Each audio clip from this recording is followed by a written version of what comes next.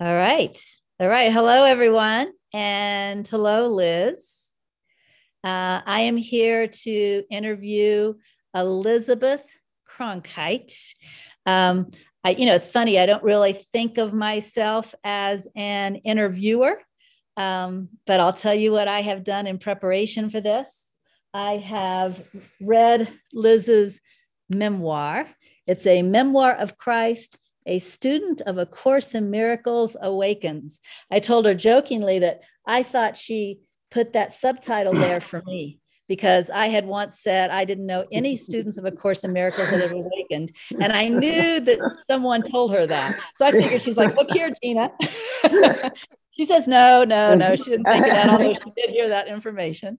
But this is her book, A Memoir of Christ, a student of A Course in Miracles Awakens. So I've read the book. And then after I read the book, I went back through the book and I made some notes because, if you guys know my mind, it doesn't hold on to a thought. I could read a whole book and then afterwards not be able to tell you a thing that I read, even though I read it. So what I did in order to be able to interview was I went through and I noted certain pages with certain things that I thought really were of interest. We won't have time to go over all of them, but what I'm going to do is I'm just going to read like something from Liz's book that I thought was interesting. And then I'm going to ask Liz to kind of, comment on that. So I'll be reading very, very short passages and then say, tell us more about that, Liz. And we'll just see where this goes. So that's how I'm planning on doing this. Liz, why don't you pop on and say hi to everybody? Hello, can you hear me? I hear you. I don't see you. Let me remove this, click this remove spotlight button. Okay, say hi again. Hello. Can There you hear you me, are. see me? Yay. There we are. Okay. That's good. I want to see you. Okay, good. Yeah. All right. So welcome. Does that sound okay, Liz, what I'm planning? That sounds just fine. Thank you for having me. Oh, you're welcome. I love having you. Liz and I connected, about 3 months ago now, you think it was? I think, yeah, probably about that. Yeah. And spent some time chatting. We'd never done that before. We'd each heard of each other for years, right? Many years. And I interviewed you once several years ago. Yeah. And then we just got together informally and chatted a few months ago. So that was kind of fun. So I feel like in that way, I know her a little better now than before. So let's jump in.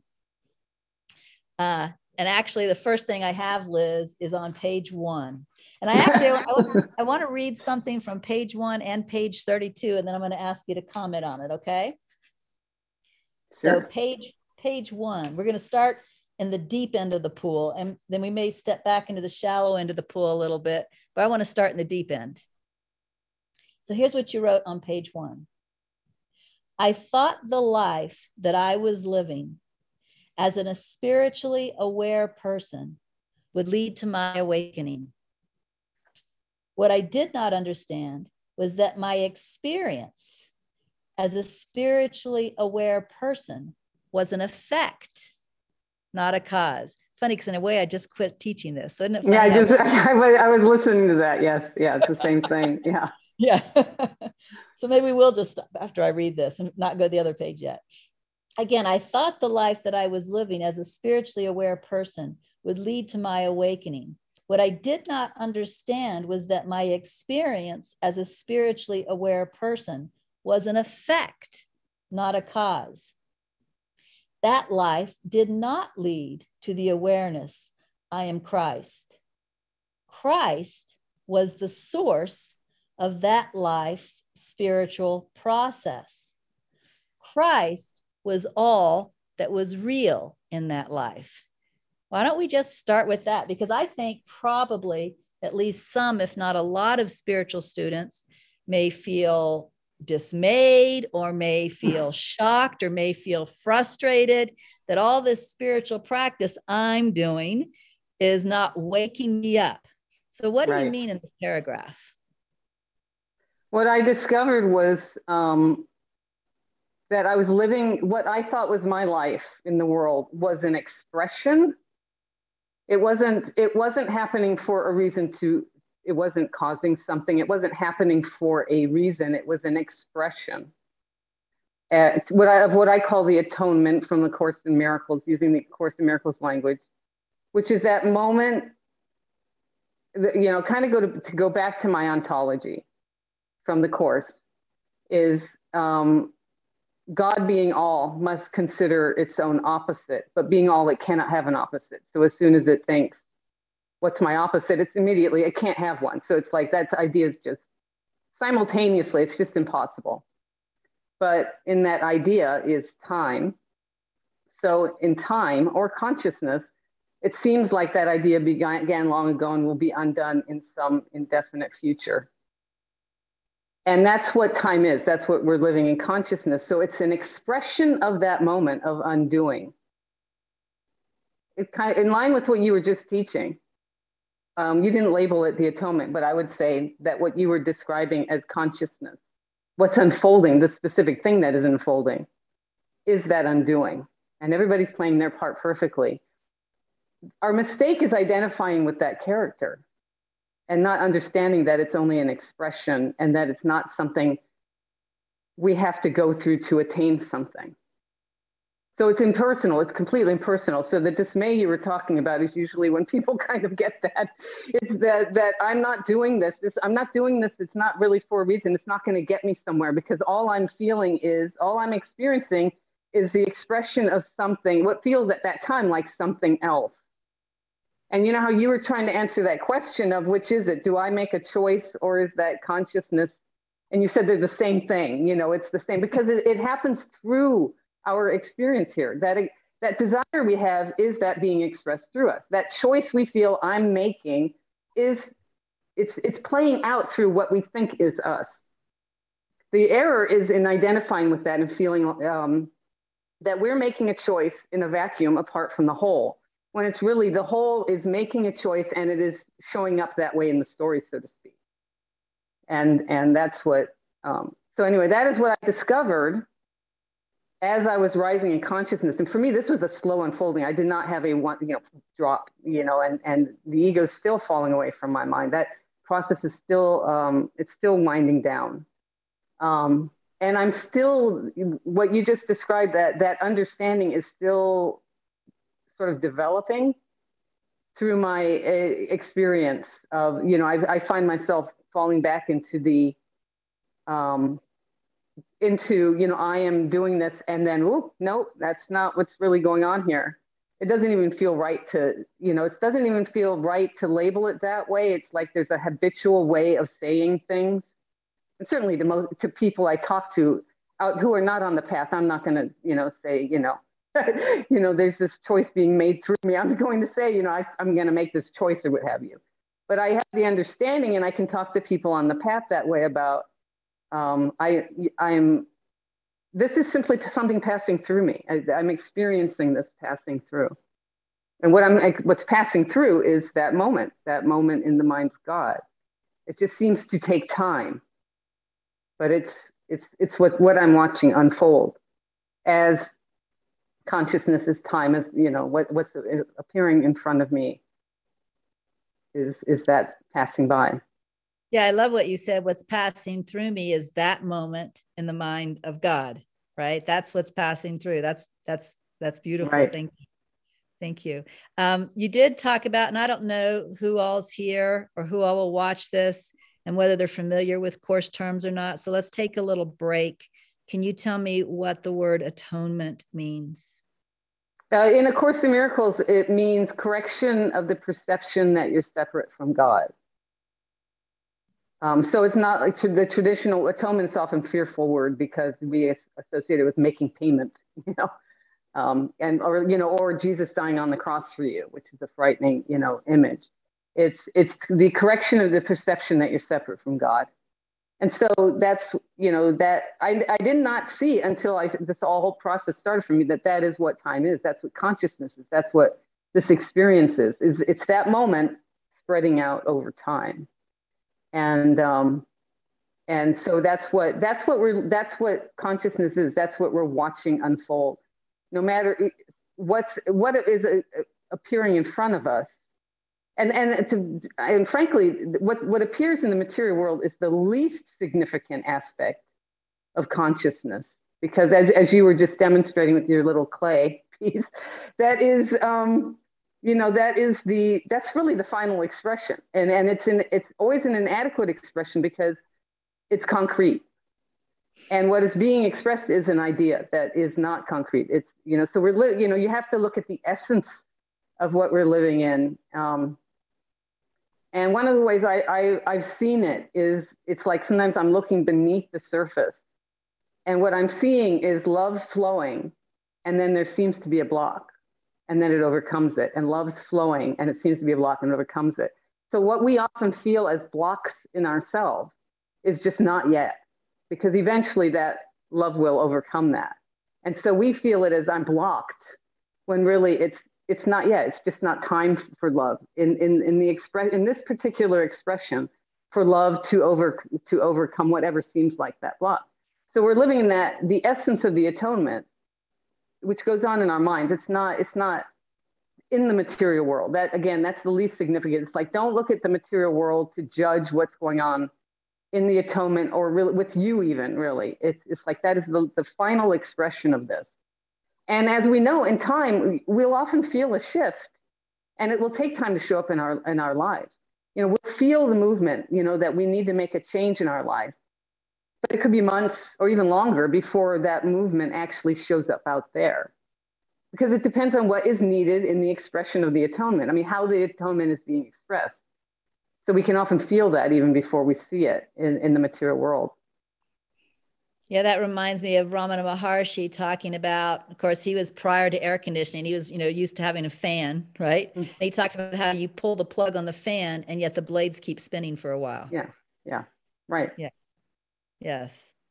So there's a bit of a delay sometimes. Yeah, there's in time, because it depends on how the atonement needs to be expressed. I mean, I'm looking at it now as like, I look at it now kind of like a garden, and each mind is a bloom in that garden, and it's perfect. However, whatever it's expressing.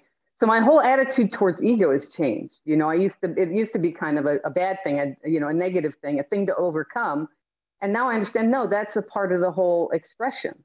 I mean, what would there be what is the correction for but the ego? So the ego is there, and then there's the correction of it.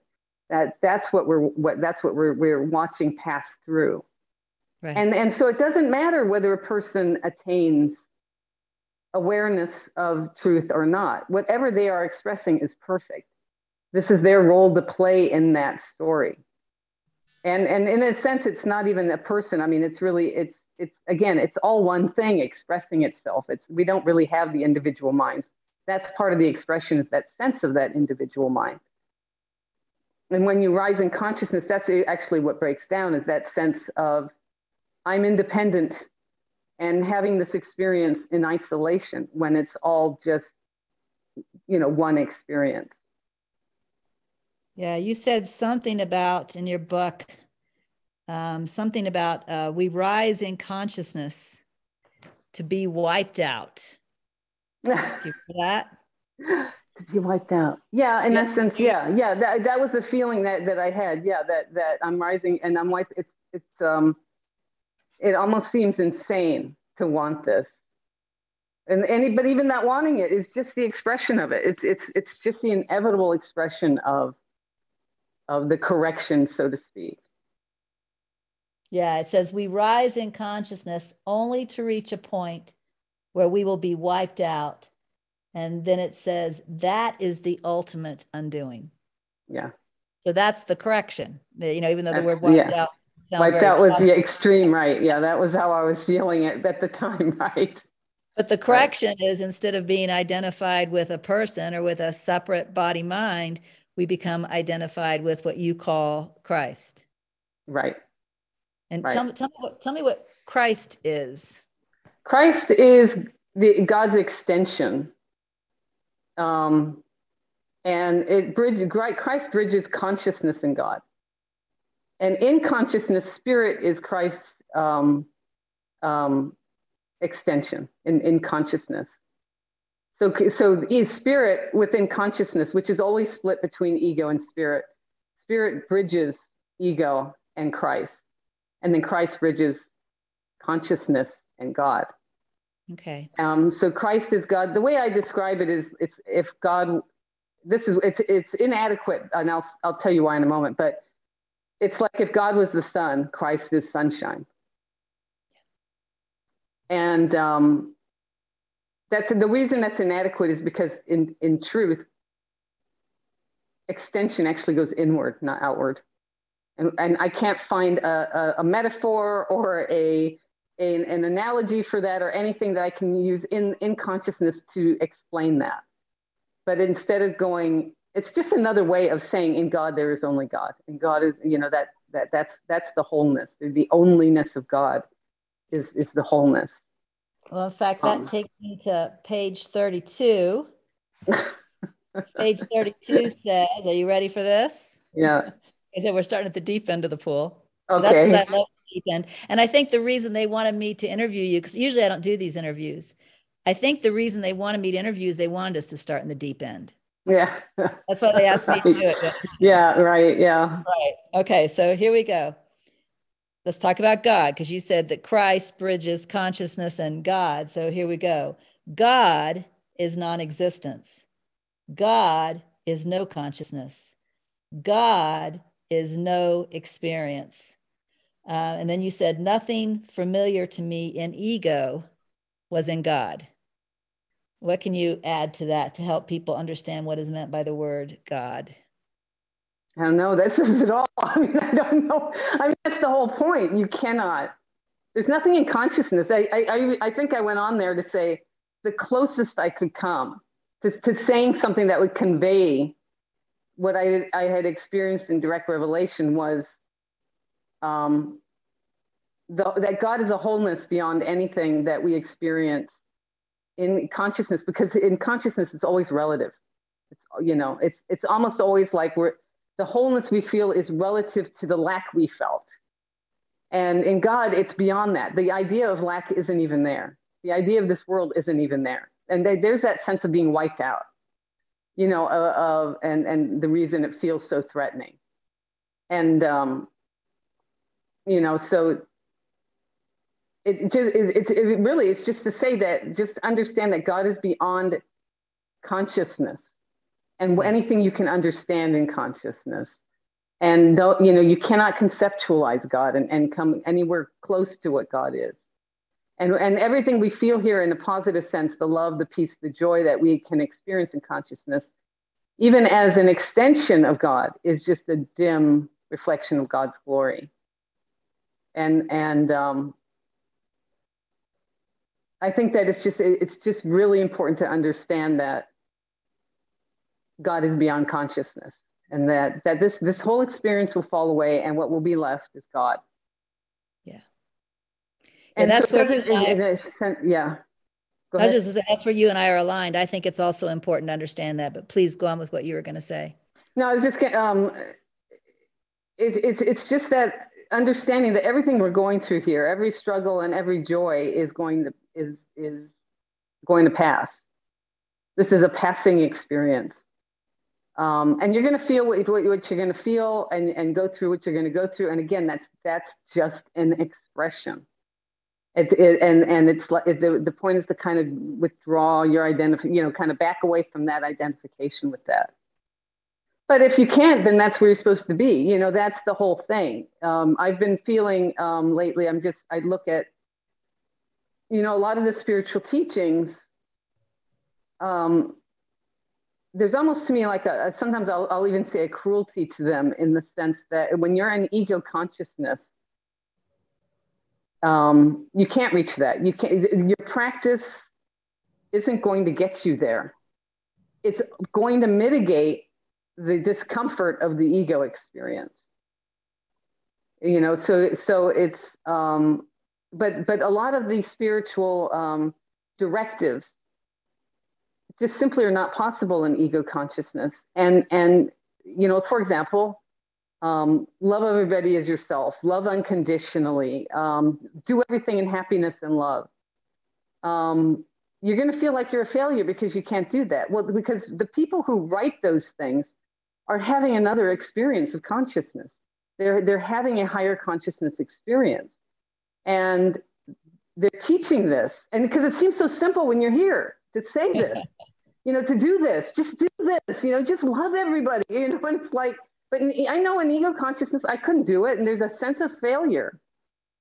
And it's like, just be where you are in ego consciousness, feel what you're feeling, understand that it is a perfect expression of the atonement.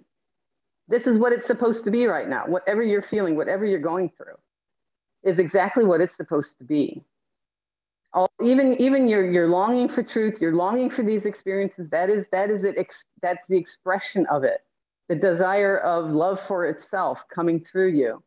And again, it's going to show up imperfectly in the material expression. So don't look at that and don't judge that. Don't judge your own thoughts and feelings, because that's it passing through you. That's everything here is, everything in consciousness is passing, and consciousness itself will pass. Well, and again, based on what you said earlier, no matter what it is, no matter what it is that's passing through right now, it has its part in the atonement, or, right.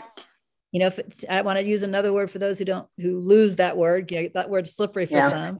It has its part in the correction of the mistaken identification. Right, exactly. Yeah. And so it's like every mind to me is the perfect flowering of that correction, even if they seem to be in the error. Right. And in fact, I used to think of the ego as an error, as a mistake. What it is a false experience, but it's not a mistake. It's in the sense that, it's like it's not supposed to be here. It's simply a false experience, which is what consciousness is. And there are two experiences of consciousness where the falseness is happening, and that is your experience, that false identification. And you either become aware of that or not. And then there is the other experience of consciousness where the ego goes dormant. It's never not there. It's part of consciousness, but it can go dormant. And even if it is dormant in you, you're dealing with ego and others. In consciousness, you can't avoid the ego. It's just a part of it. That was something I did not get until I was rising in consciousness, waiting for it to fall away. And that momentum you're talking about, the ego winding down, is what I've been experiencing.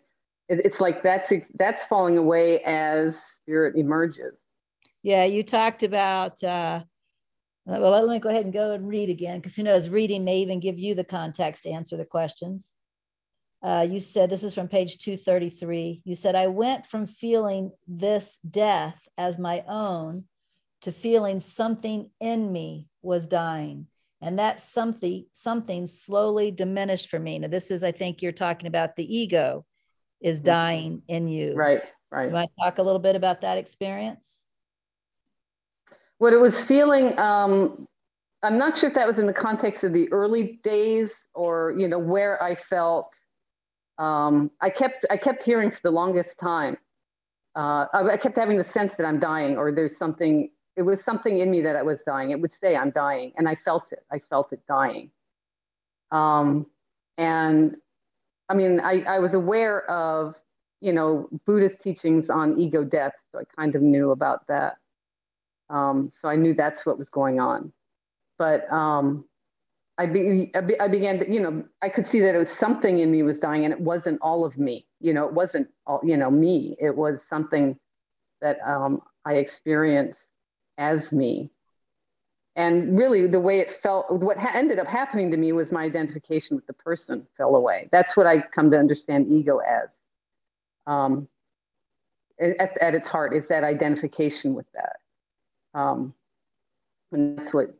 that's what has fallen away and continues. I mean, I say it's fallen away, but I mean, it's falling away. I guess I could still say that. There was that moment that I called the break, where to me, that's really where it happened. And the momentum you're talking about is what has been continuing. And what's so wonderful is I couldn't see it at the beginning, but now I see I have been in a perfectly designed process that is very gentle, even though I went through a very hard time.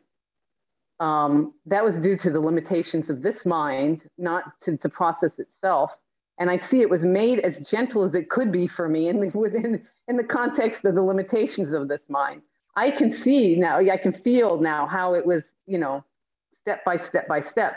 My problem was, especially in the beginning, it was so horrifying that I just kept grabbing on to trying to encapsulate what I was going to, trying to characterize it for myself. I was always premature because I was trying to get control of it, I guess. And there was a compulsiveness to a lot of the things going on in me that I could do nothing about because, again, there's that momentum. And so I just had to wait and watch. But at the same time, part of that was my mind doing what it was used to doing, which was trying to get a hold of what's going on, trying to explain to myself what was going on, okay. And often being really premature. And, yes. Now in hindsight, I can look back and I can see this, that I was taken along a gentle and still am. Now I'm very much aware I'm living in that gentleness because I still have stuff going on, still have stuff falling away, still have a shift occurring. It's just the real hard stuff is behind me. And it's still, I have some discomfort, but nothing like I went through, nothing like the intensity of anything I went through. But yes, it is, yeah. What I hear you saying is as this process is going on and the process is perfectly natural, the mind is trying to analyze it. And the mind is analyzing it based on, for example, whatever spiritual things it's read or whatever spiritual things it's heard.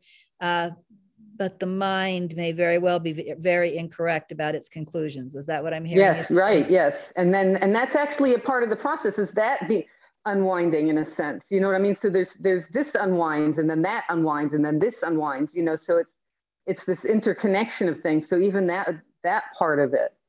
And there was really, I was in the grip of this thing.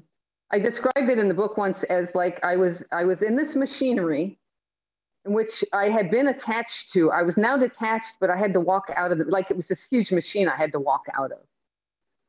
And so the churning of the machine is still going, was still going on in my mind. It was still loud and churning. In fact, it seemed to wind up before it wound down, but I think it's simply because I became more aware of it in the way I had not been, because I was detached from it. And I have seen the ego in a granular way, and continue to see these things, and to continue to have experiences. Like I talked about in the book, I'd have what I call these face it experiences, where it's like you have to look at this now, and it would be like right here, and there would be this intensity of feeling of whatever it was, and then that was always the indication that now that's going to start winding down. And sometimes it would be gone. And in a lot of cases, it comes back in the sense that I'm not finished looking at some aspect of that. And then that will, again, I'll have a face it experience. And I seem to go through episodes of these, and there's almost like a break between them. And then it's like, okay, now there's a new phase of let's look at these things. And can you, for people who want to get an idea of what this feels like, can you talk about a specific face it experience and what it's like, what face it means, what that feels like, what that looks like? The first one I had, I was driving on the freeway, and I had been the entire time there'd been an experience of grief. So, and what I felt was, it seems funny because I already knew that I was grieving. So what ended up happening was I was on the freeway, and it started to build up. There's something coming, sense of something coming. And then all of a sudden, whoop, it was in my face, you're grieving. And in one way it seemed, well, this is silly. I've known that. And yet there was something about that moment of intensely looking at that, like it was a moment of acceptance as well. Like there had been a part of me resisting even that idea. And that can happen. Oh, it happens with a lot of, even feelings and thoughts and experiences I haven't had in a long time. It's like I've had to face the psychology of this mind. Would you say that acceptance was always a part of the releasing? It is the releasing, I think. I think what I'm seeing is the acceptance. You know what I'm saying? Again, there's no sense of this being personal. Not at first it was. I mean, not at first it wasn't, but I mean, that was how I was viewing it, and then realizing that's not the correct way that, you know, somehow that wasn't the correct way to view it. I was going through this experience was passing through me, and so that personal sense of I have to accept this. It's like, no, you're watching acceptance. You're watching the mind. You're watching what I would call the atonement. You're watching the mind, or what you would say was consciousness. This passage through me of that idea, you know, of and so it's like to me, I feel like I've walked through a membrane between the two, the ego consciousness and spirit consciousness, and that membrane. In that membrane, I have been seeing ego up close, intensely, deeply. Things that I thought I knew, I know now on a deeper level, or, you know, things that I had read but maybe didn't fully grasp, I now grasp it, you know, that kind of thing. And then it just, it's like there's something in this leave taking. For some reason, this mind is going through that process of seeing all of this. And in the beginning, it felt like taking responsibility for it. Right. But even that fell away as I realized that was that's a remnant of guilt, thinking I have to take responsibility for this.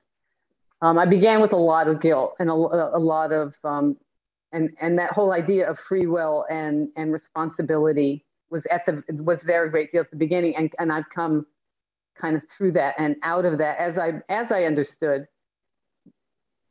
I'm not going through this. You know what I mean? There's no me, there's no I separate from the whole going through this.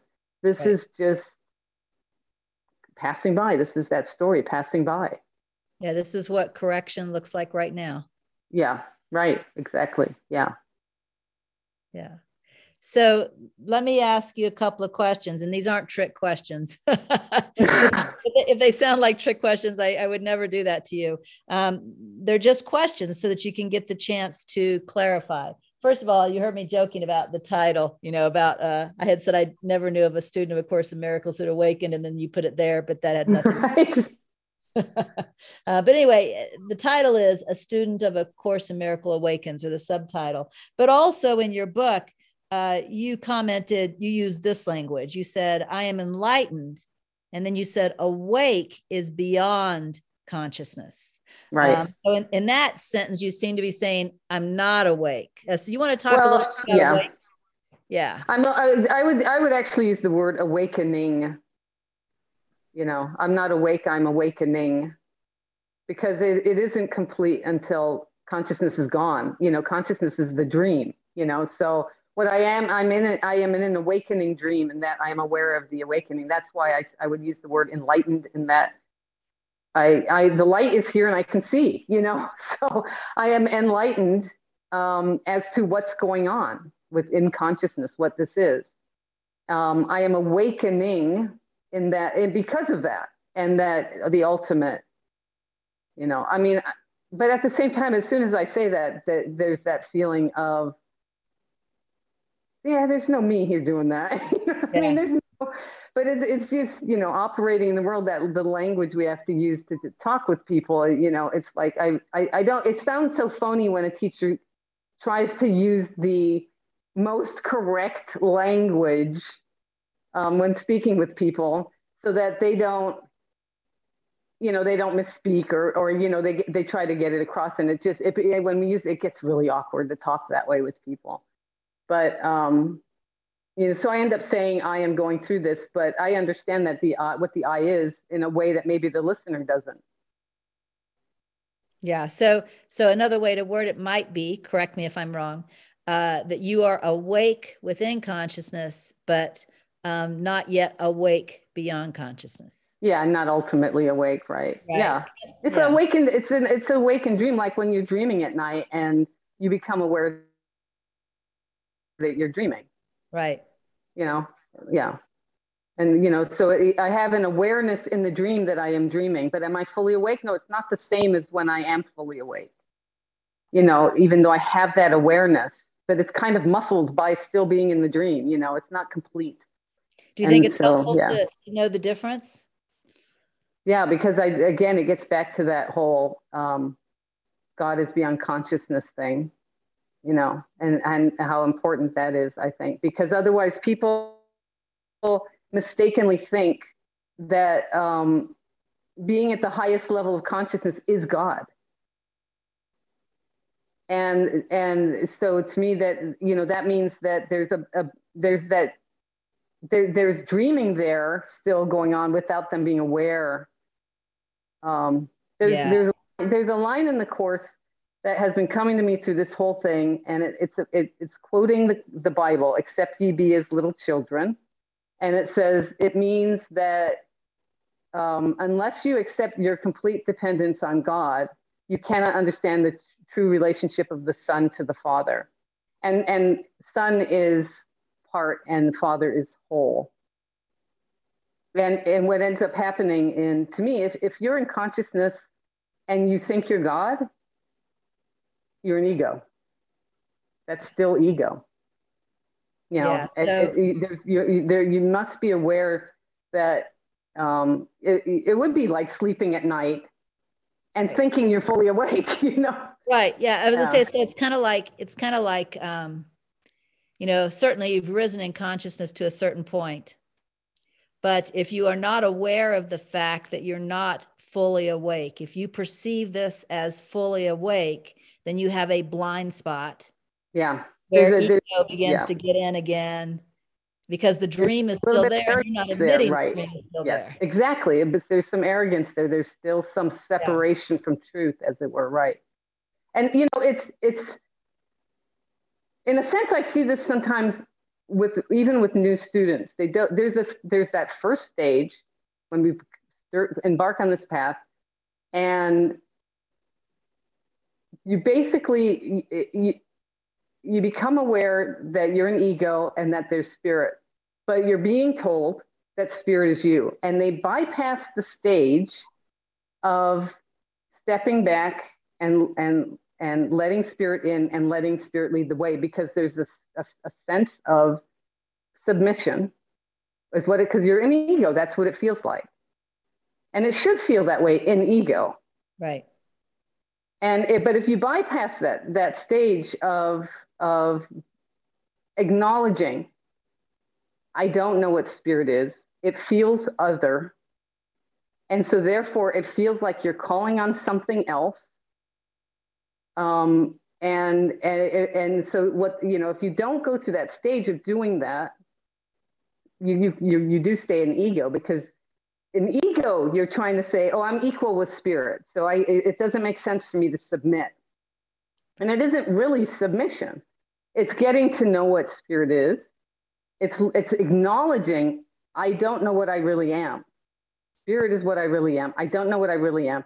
I need to let that part of my mind lead the way. And for now, it feels other. And what happened on my path was it felt like other as I called on it for guidance and what have you. But over time, as that trust developed and I began to understand what it was, and experientially rather than just intellectually, it just became a natural blurring of the line. So instead of calling on the spirit for guidance, there was a sense of turning my mind in that direction. Right. And so the line between, me and spirit, but that was still an ego consciousness. And I became a spirit-centered person, which was the most I could do in ego consciousness. All right. And so I just want to, I want to say something and then have you explain further. So again, we start off primarily in ego, 99.9%, spirit always shows up some, right? But we'll start off primarily in ego. And then if we allow it to happen through, you call it submission, I call it surrender, but allow it to happen, then what feels like a merging begins to occur until we start to just have this wisdom spontaneously. We recognize it. It is what we are. Now, you called that a spirit-centered person. What's the difference between a spirit-centered person and also you use a term in your book called spirit consciousness? Okay.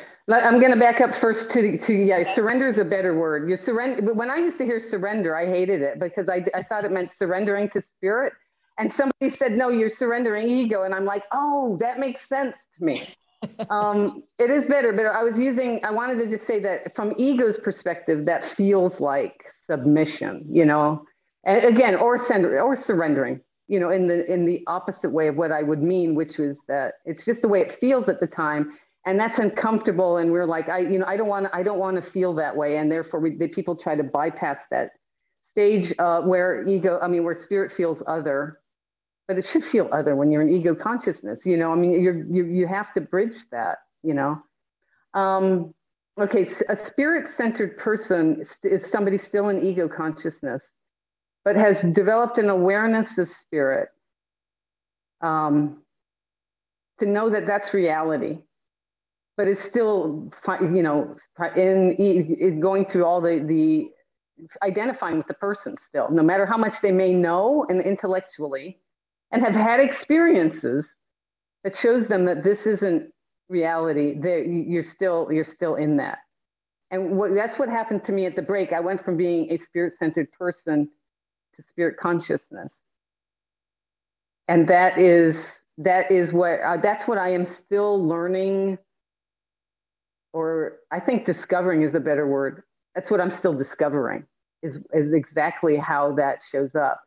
One way is, the best way I know how it is, it feels like it's a wholly different way of seeing, but I am in a different dimension.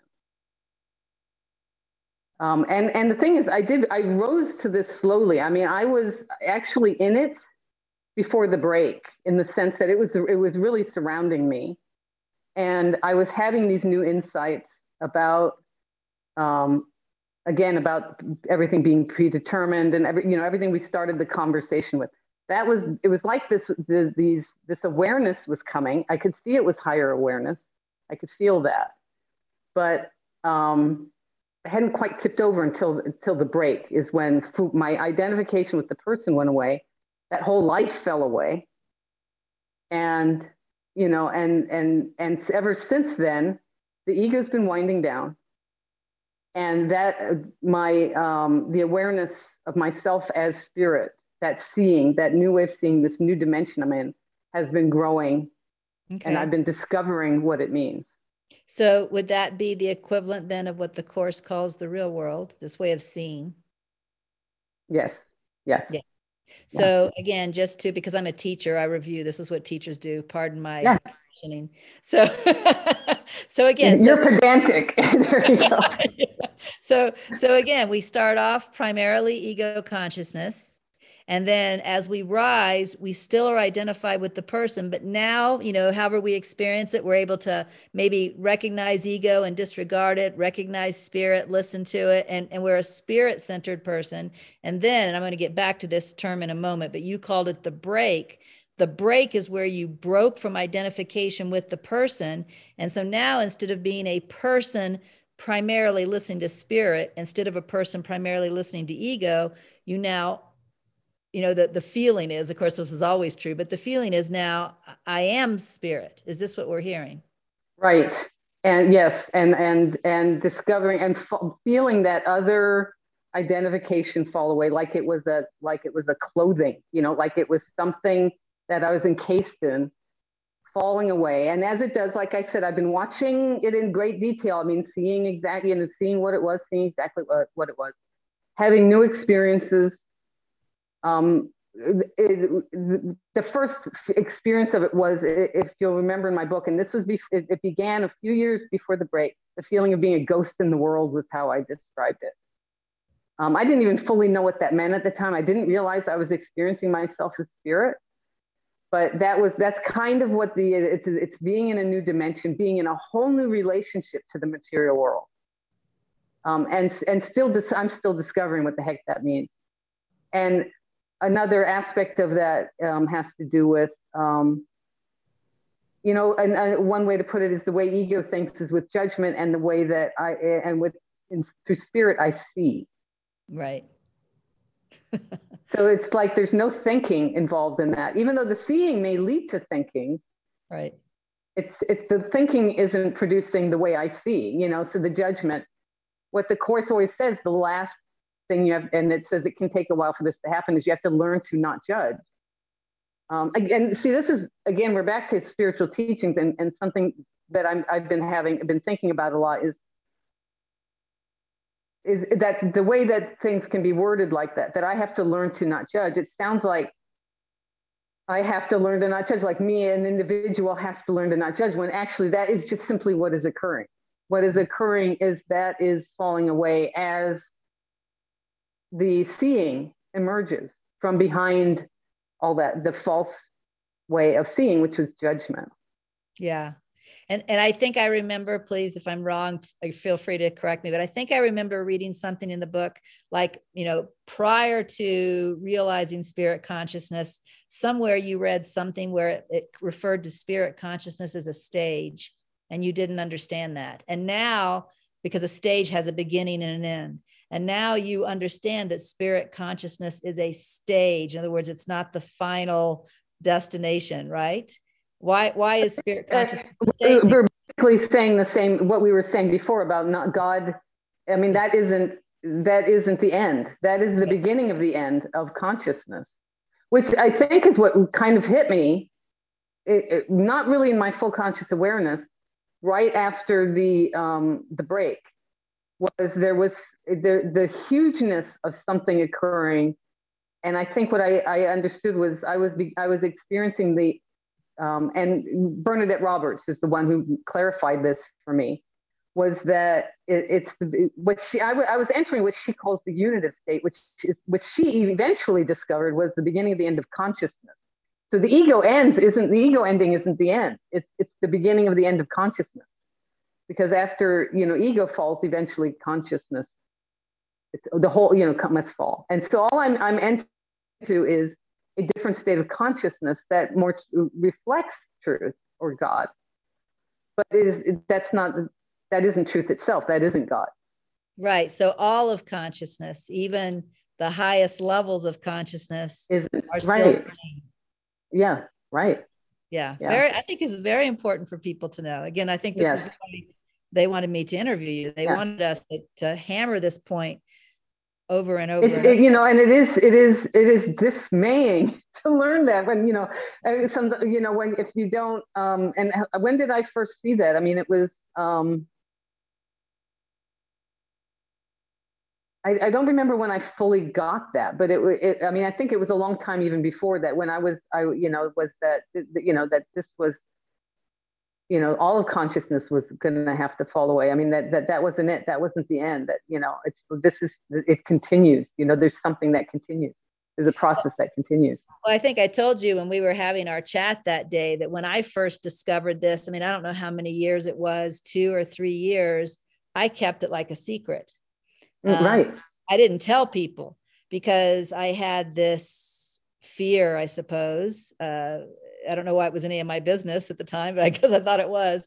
I had this fear that if I told people the truth as I had discovered it, they would quit the spiritual path, because of course the ego doesn't want the truth. And most people are still more attached to ego. At some point, I just started sharing it. I can't tell you why. I can't even tell you when. But at some point, I just started sharing it. And what was surprising to me was that there were plenty of people that had this eagerness in them to hear the truth, which I love, because that really points to the fact that what we want above all is the truth. We don't want to continue to fool ourselves anymore. Yeah. Yeah. And I've had people that told me that they sensed it. Even these are people that sometimes are just barely, they're new to the path or what have you.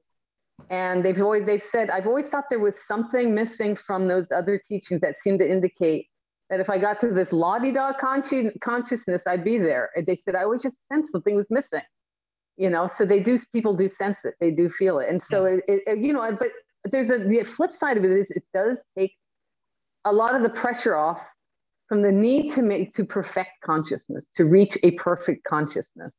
Now, some people, they want that, but others will, but others are thrown off. And as I was thrown off because I had been really seeking, even though in a sense I already knew that in my actual practice, and what was actually going on with me was pursuing pursuing a better state of consciousness.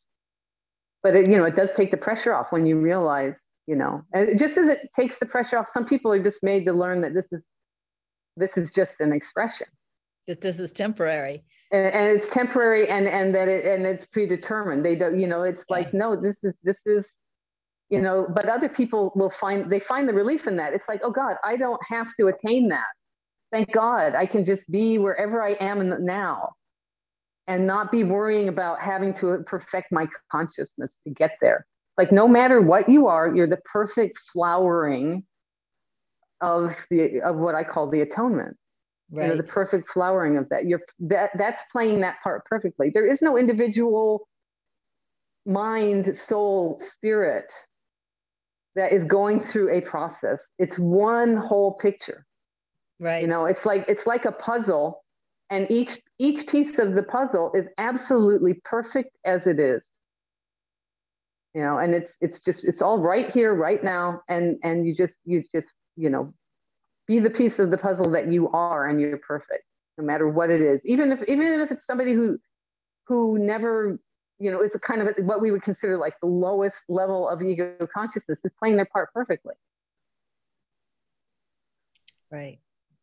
I noticed that Joe put I know it's a quote because I've read it before. He didn't say who it was from, so I don't remember that. But it says, it says, "You will know the truth and it will set you free, but first it will piss you off." Lovely water bottle, by the way. That's true. Yes, it's the cover. Yes. That's very nice.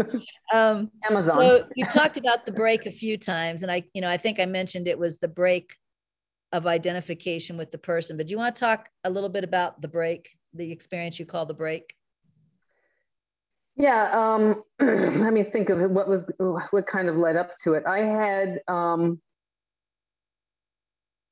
had been going through this death feeling, and it had been going on for a few years, really. And then I reached the state that I call the barrenness, where everything felt very barren and dry and gray. And it was a part of me and me. It was not my whole life.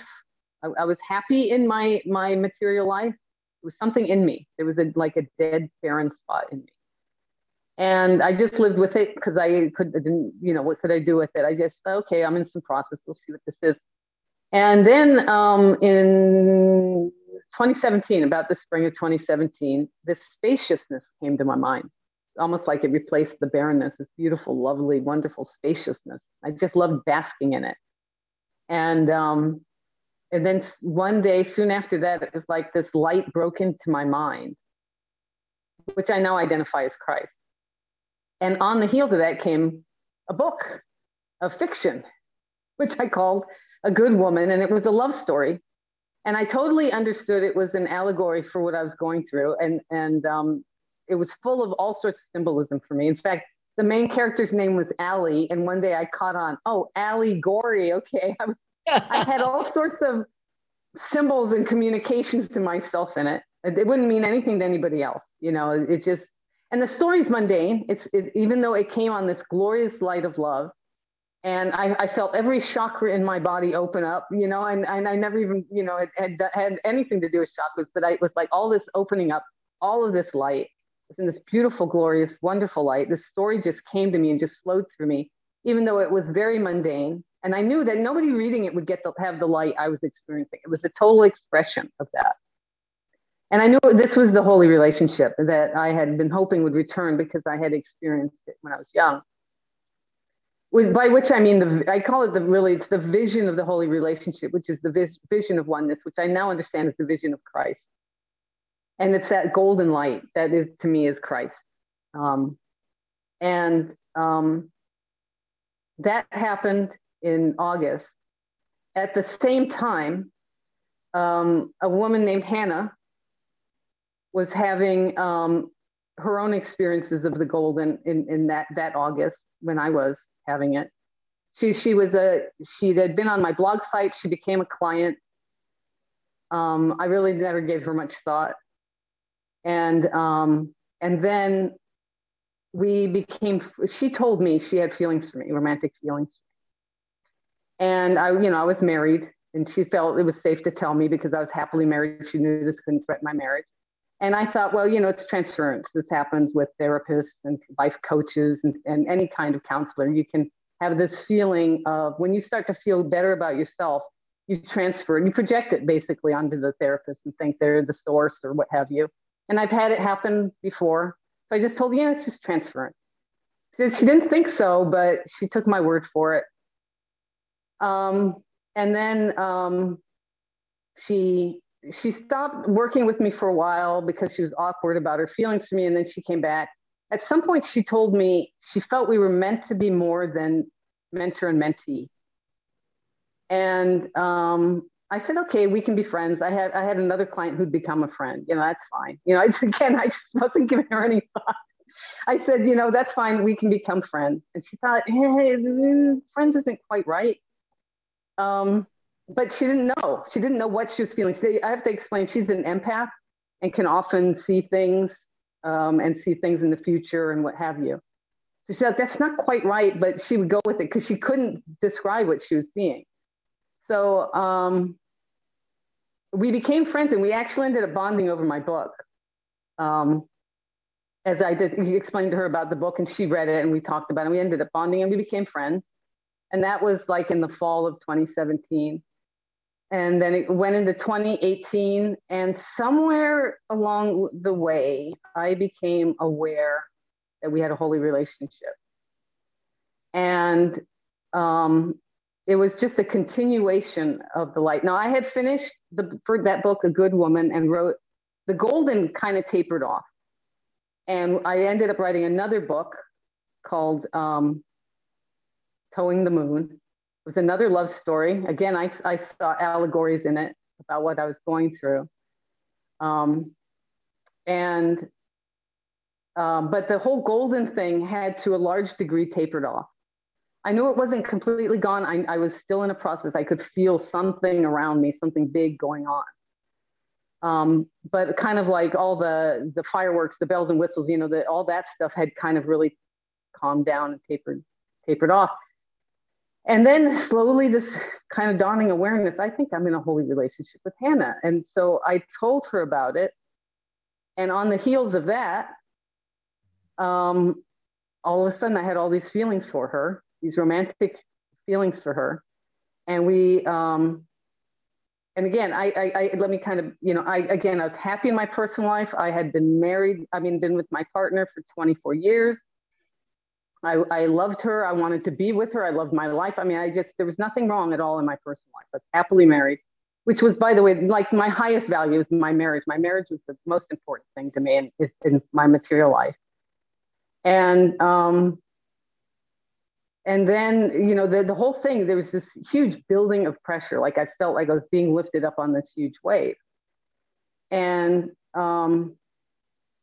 it came to my partner. I call her Jessie in the book. That's a pseudonym. My wife, because we were married, I told her, I told her about Hannah. And I think I'm trying to remember now the timeline of this. On her birthday, something was building. There was this terrible pressure building, and I didn't know what it was. I was like, how do I talk to her about what's going on with Hannah? Something's going on, and I didn't know what it was I was feeling. And then it occurred to me that what I was feeling was I have another partner. I didn't just, something big was here. This is another partner. And so I ended up telling her. And after I told her, I thought, okay, the pressure should be off. I should be relieved now. And instead, everything was worse. I knew now that something really huge was going on. We went into a bookstore. Now, I have to tell you, Jessie and I talked. We sat in the car after dinner. We talked. She was threatened. Security was her biggest. Security in the relationship was her biggest value. And I had rocked, we referred to it as our marital boat was rocked, but we'd been through a lot. We were very strong. We were going to get through this together. And so we go into a bookstore to walk around. Now I'm processing all of this. And I'm like, why am I not feeling relieved? There's something really huge going on. Just I'm just terrified at this point. It's just awful, awful stuff going on. And then we started talking in terms of, okay, let's have a kind of open relationship where I was involved. I had something going on with Hannah where that would be the holy relationship. And the way I would put it, I would be down here on the ground with Jesse, but up in the ether with Hannah, because I was so with her in the ether. And, but that kept building. And my personal life, the material life kept diminishing in importance, and the other life kept growing. And anyway, I ended up in this terrible struggle. And then one day,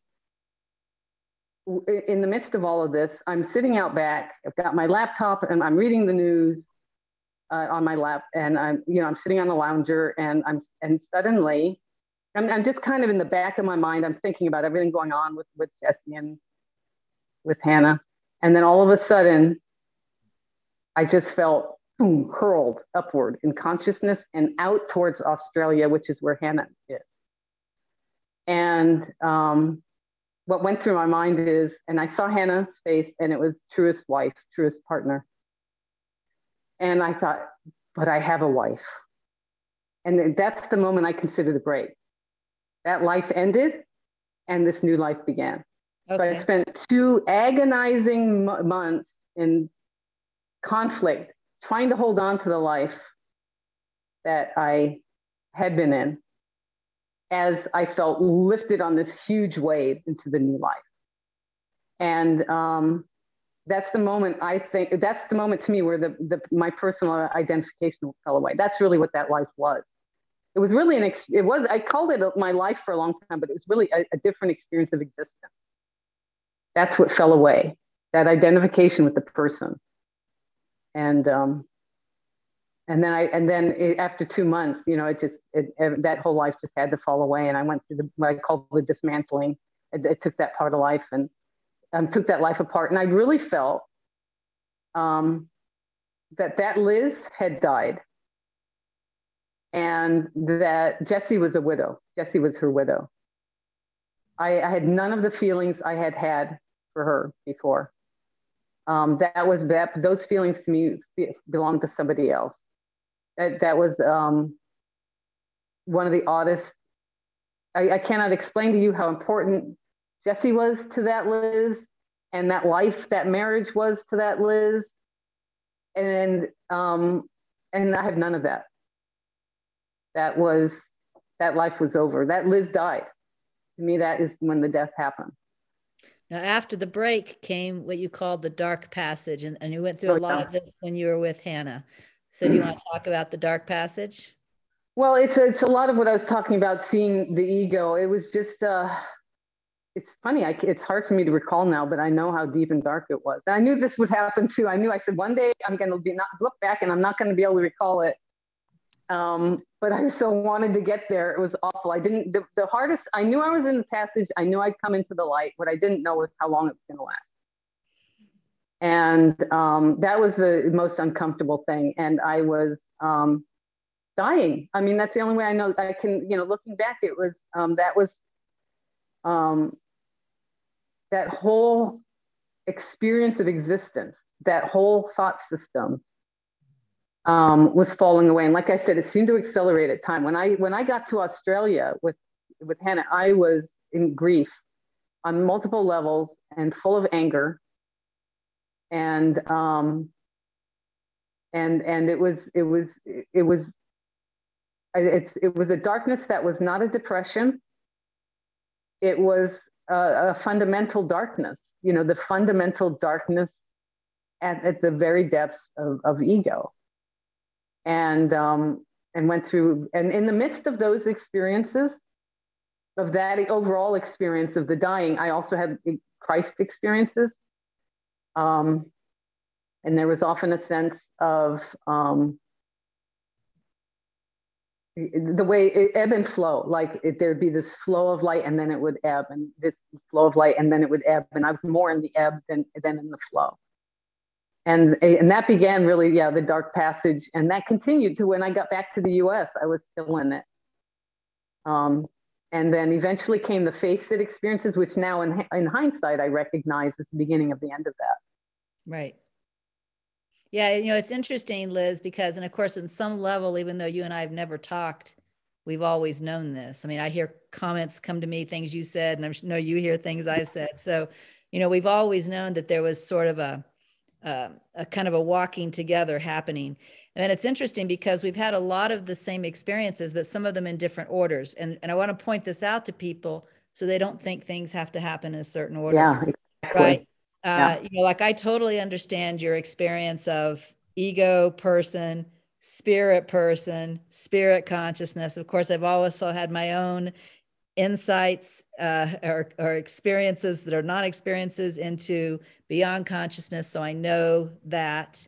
But I also had this holy relationship.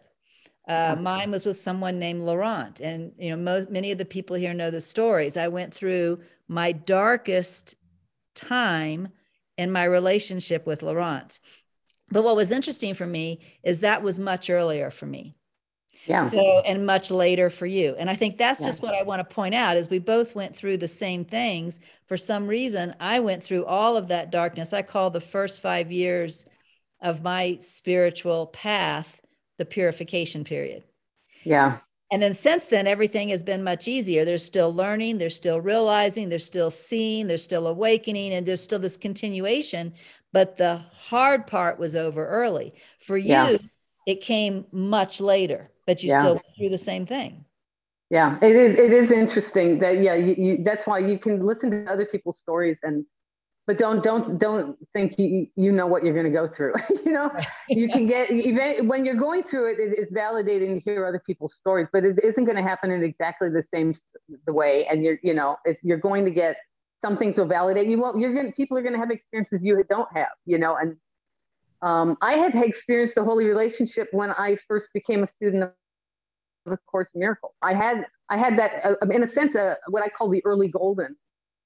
And but all of that really kind of went away and fell away, and then I went on and lived eventually a spirit-centered life. I mean, but it started with that. It started with that, what I call the honeymoon phase, like a lot of students do when they become students of whatever their path is. There's the kind of a honeymoon phase, and then the shit hits the fan when you really run into the ego. And so, I went through all of that. And then I always sensed that there was something I was going to have to go through. And I even sensed the timing of it, which would be in I thought, a mid to late 50s. That I knew something was up ahead. I always knew that. And I when I was younger and I would read about ego death, and I hated Buddhism. I didn't want to go to Buddhism because they talked about this horrible ego death that I actually just understood reading about. I mean, I understood, and I think I recognized it. I recognized I was going to go through something like that. And so I kind of wanted to avoid it, but it didn't matter. My path took me there anyway, Yeah. It's like, this is what I was going to go through. I do want to make it clear to people. I did, obviously I came through it.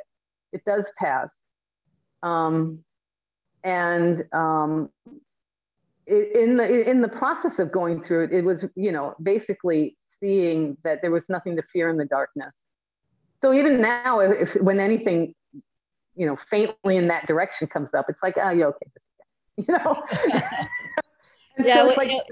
There's nothing to fear in fear. There's nothing to fear about fear. There's nothing to fear about the darkness. That's what you learn. I mean, that's what you learn. That is exactly what you learn. But you can't, as many, I'm sure I read that, I read that, but until you go through it yourself and you face it. And that's really what it is. It's actually facing these ideas that on some level are, and I've had an insight the other day about beliefs. They're not personal. I would have thought that, I had this personal belief. And one of the things I've had the experience, part of when I went through the darkness, there was a part of it where I felt like I was feeling things that weren't for me alone, that I was feeling a fear that was universal, that wasn't mine alone. I even heard what I consider like a cosmic screaming going on in my mind that I felt was not, it wasn't coming from out. By that I mean, it wasn't coming out of Liz's psychology.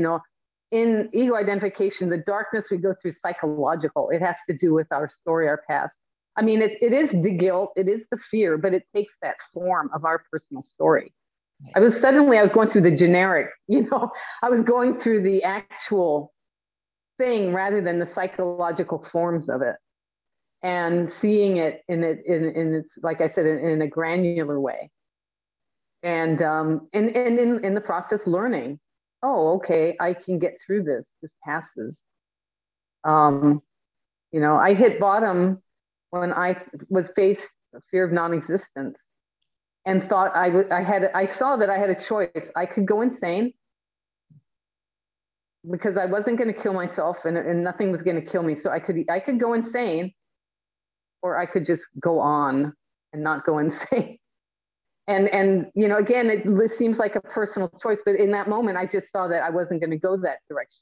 But the only remedy ego had at that point was for me to go insane, because it couldn't kill me. Right. It's so funny. Again, so many words that pass through your lips have passed through mine. So again, it's really, I think probably your particular path, the specifics of it are more like mine than any other path I've run across. So it's really quite interesting, even though there's still some differences. It's the just differences and timing is different, but the things that we've gone, it's just more similar. And in fact, even what you said a moment ago about you can't really remember the darkness, I can't either. Yeah. In fact, what I remember most is having told this story before. Yeah. Right. Yeah. I can't remember the actual experience. And you also said something, I think, somewhere in your book, and I remember Bernadette Roberts saying the same thing, that when you started writing your memoir, you knew you had to write it while you could still remember it. Yeah. Yeah. Because, that passed for me. And historically, when I wrote my books, it was always when I was I was consolidating my learning on it, and it was passing for me. So I would write the book and really kind of be done with that, so to speak, and then move on to whatever else. And this was unusual in that I was still going through it when I wrote it. Now, the first part of the book, which was my previous life, what I call Liz of yore, my Liz of yore life. It was that part was actually fairly easy to write because I was done with that. The second part, I was going through it as I wrote it. I was still pretty dark by the time I finished the book. To me, the most significant part of it is in the afterword, where I talk about an experience. I didn't call it this in the book, but I came to refer to it as the cosmic chuckle. It was an experience of this laughter. I was thinking about all the darkness I'd been through. And what came up was this bubble of, it was more than joy. It's more pure than any joy I'd ever felt. It was this pure laughter, this chuckle of, you're so silly. That's how it came to me. Oh, you're just so silly. And I just washed it all away. And from then I started to have experience of pure, and that's where I ended the book, with that passage from my, because I knew that heralded something was changing towards the light finally. So it was pretty dark when I was still finishing the book. I'd come through a great deal of it, but it was still hovering around. But that signaled the beginning of a shift in having experiences of pure innocence, like nothing I'd ever experienced before. Pure feelings of joy, like nothing I'd ever experienced before. That they come to beyond consciousness. There's just nothing that pure in consciousness, And it just what the Course would consider pure forgiveness, just wiping it all out in that moment, just saying, oh, this is so silly, and feeling it. I mean, I'm not just saying I heard a voice say this. I mean, I just feeling the utter silliness and nothingness of it. And those moments would come, and I called it the cosmic chuckle, and eventually, to me, that's Christ that I was experiencing, and I came to the Joker now has become, in a card deck, the Joker has become a symbol of Christ for me. Mm. And why is that? Because of this what I get is almost this image, the laughter, and getting almost this image of a tumbling harlequin. Oh, okay. And kind of in the background, just just joyfully laughing, and no, there's no cruelty, no harshness in it, no mocking, nothing like that. Just feeling just the total relief of guilt, of fear and guilt, and all of that. Just the pure innocence, and feeling that as my reality. All right. One thing I want to do, because we're almost out of time, is I just want to see if there's somebody here that has a burning question for you, because if they do, I want to give them that opportunity to ask their question while you're still here with us. So does anybody have a question for Liz? If so, please put up your electronic hand would be best, because my screen is too big. I mean, you guys are spread over 2 screens.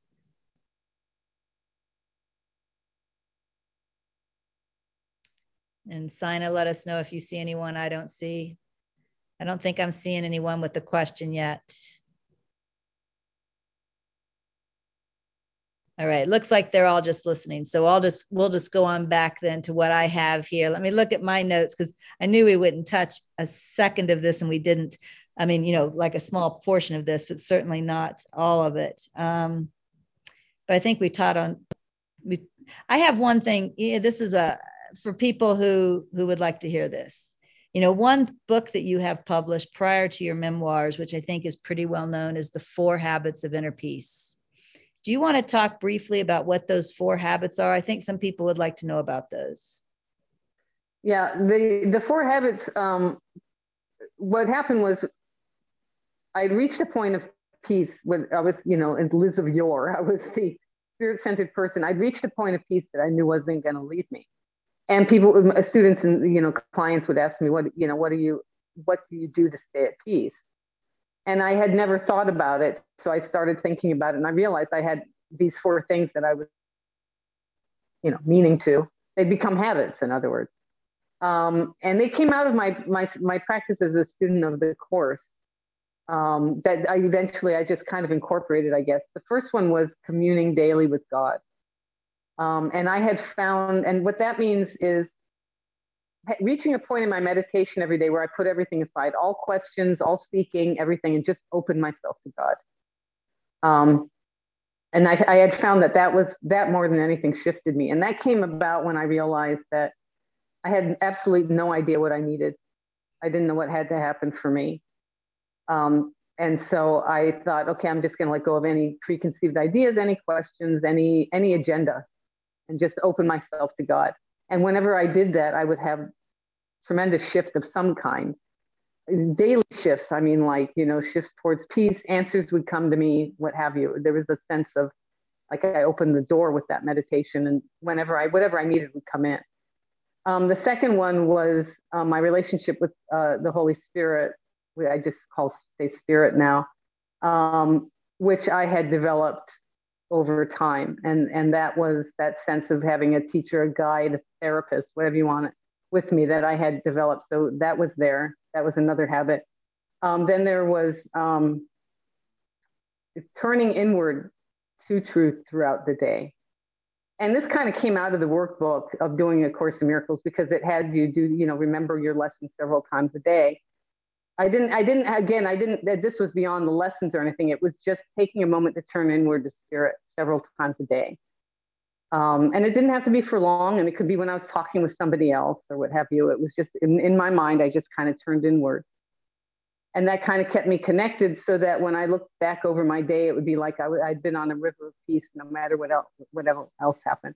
And the third one was extending love to remember that I am love, which was meant that when I was, when loving things are there, it reminds you of love already. So when something would upset me, I would turn my mind to love and remember that's what's really here, not whatever is appearing, or my stories about whatever is appearing. So I found I was just doing those 4 things. And then I started incorporating that after people were asking me about it. I started incorporating in my other writing, and eventually wrote the book. It's a thin little book. Some people say it's A Course in Miracles light, and it uses non-religious language. I use truth instead of God. I think I use something like teacher truth for spirit. So a lot of people are drawn to it for that reason. Yeah, it's a good little book. It's a good little book. That's why I wanted to mention it. I think for some people, that's still the perfect little book, right? So I wanted to Yeah, make sure right. we talk about it. Um, let's see, what else do I want? Oh, I know what else I want to talk about. I love it at the end of your book on page 368. Let me get you started and then you can finish it for me. You'll know where I'm headed. I love it at the end of the book where you say clients, readers, and friends often want to know how my experience is different. If I say I no longer live in the world, they may say, then why are you still here? Of course, I've just told them I'm not. Right. They are caught up in the appearance with which I no longer identify. So I have thought of a way to put others in my shoes. And then you give this wonderful story about imagine yourself back in your 10-year-old body. Do you want to talk about Right. that? I think that's a perfect illustration. Let's see if I can remember it. Yeah, it is. It's like, yeah, think about going back into your 10-year-old body and how you wouldn't really be there, but you would appear to everybody else to still be. Everybody's going to see a 10-year-old. They're going to respond to you as a 10-year-old. The other 10-year-olds are going to identify with you. The adults are going to treat you like a 10-year-old, but you're going to know that's not you. That's not what you are. And eventually you're going to catch on that you still have to communicate with others in a way that is like you're a 10-year-old, because other 10-year-olds are going to see that you're wiser or what have you. Even adults will say, what a wise young child. But then nobody's going to really understand that you are different, that you are no longer that 10-year-old. And that's very much what it's like, is I know people look at me and they see Liz and they see the Liz they've known, or if they just meet me, they see this person and have all sorts of ideas based on their own past and whoever I resemble to them or whatever. I know all the projections that are going to go on, but I cannot explain to people that I'm not here. This is what I mean by I'm in a different dimension. And I'm still discovering it, but I'm also still acclimating to it. So to some degree, I have acclimated to it, and some of that now parts of it I take for granted, that before it was still so new and startling and shocking. But there's still a lot of that I'm discovering and watching as the material world fades in significance. For me. Yeah, I know. I thought that was an excellent example that if your adult mind went into a 10-year-old body and everybody saw a 10-year-old. And if you tell them, if you're a 10-year-old telling them, look, I'm not a 10-year-old, I'm an adult, they're going to think you're nuts and throw you in. That's right. And the same thing, if you think about people, when people shift consciousness, if they share, you can share with people on like paths, but if you went out and shared in general what I'm experiencing, people are going to think I'm nuts. And when I was going through what I was going through and telling people what I was going through, they would have thought I was nuts. Absolutely. And, especially, allowing yourself to go through what you called the dark passage. No sane person would do that. Right. But what's happening is, as you mentioned, that also was a break. You were breaking away from being the person, breaking away from all those prior beliefs. Right. And that sense that it was that I had any choice in it, or, that was it. I had to just let go, because I could have held on to that and made it, but it would have made it worse. And I understood that. Yeah. Just as I understood what was going on and understood, why I was so extremely uncomfortable.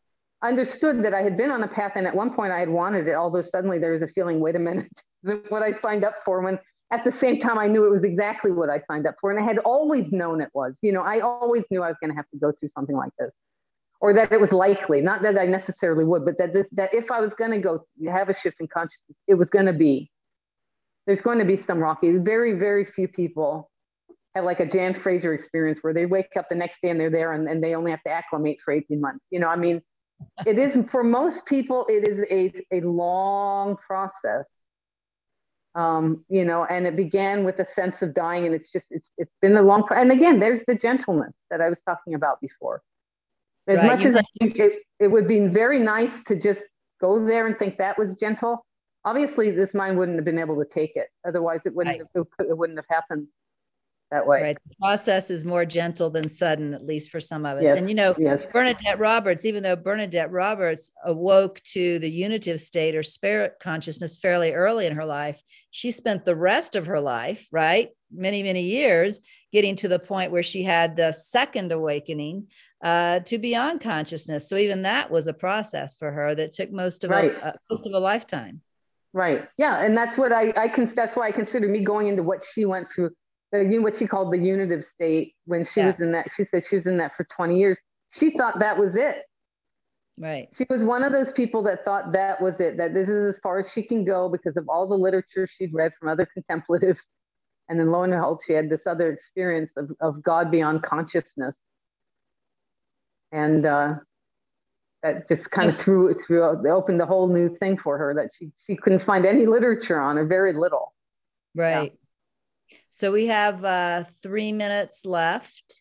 So is there any kind of a message that you want to leave at the end of this?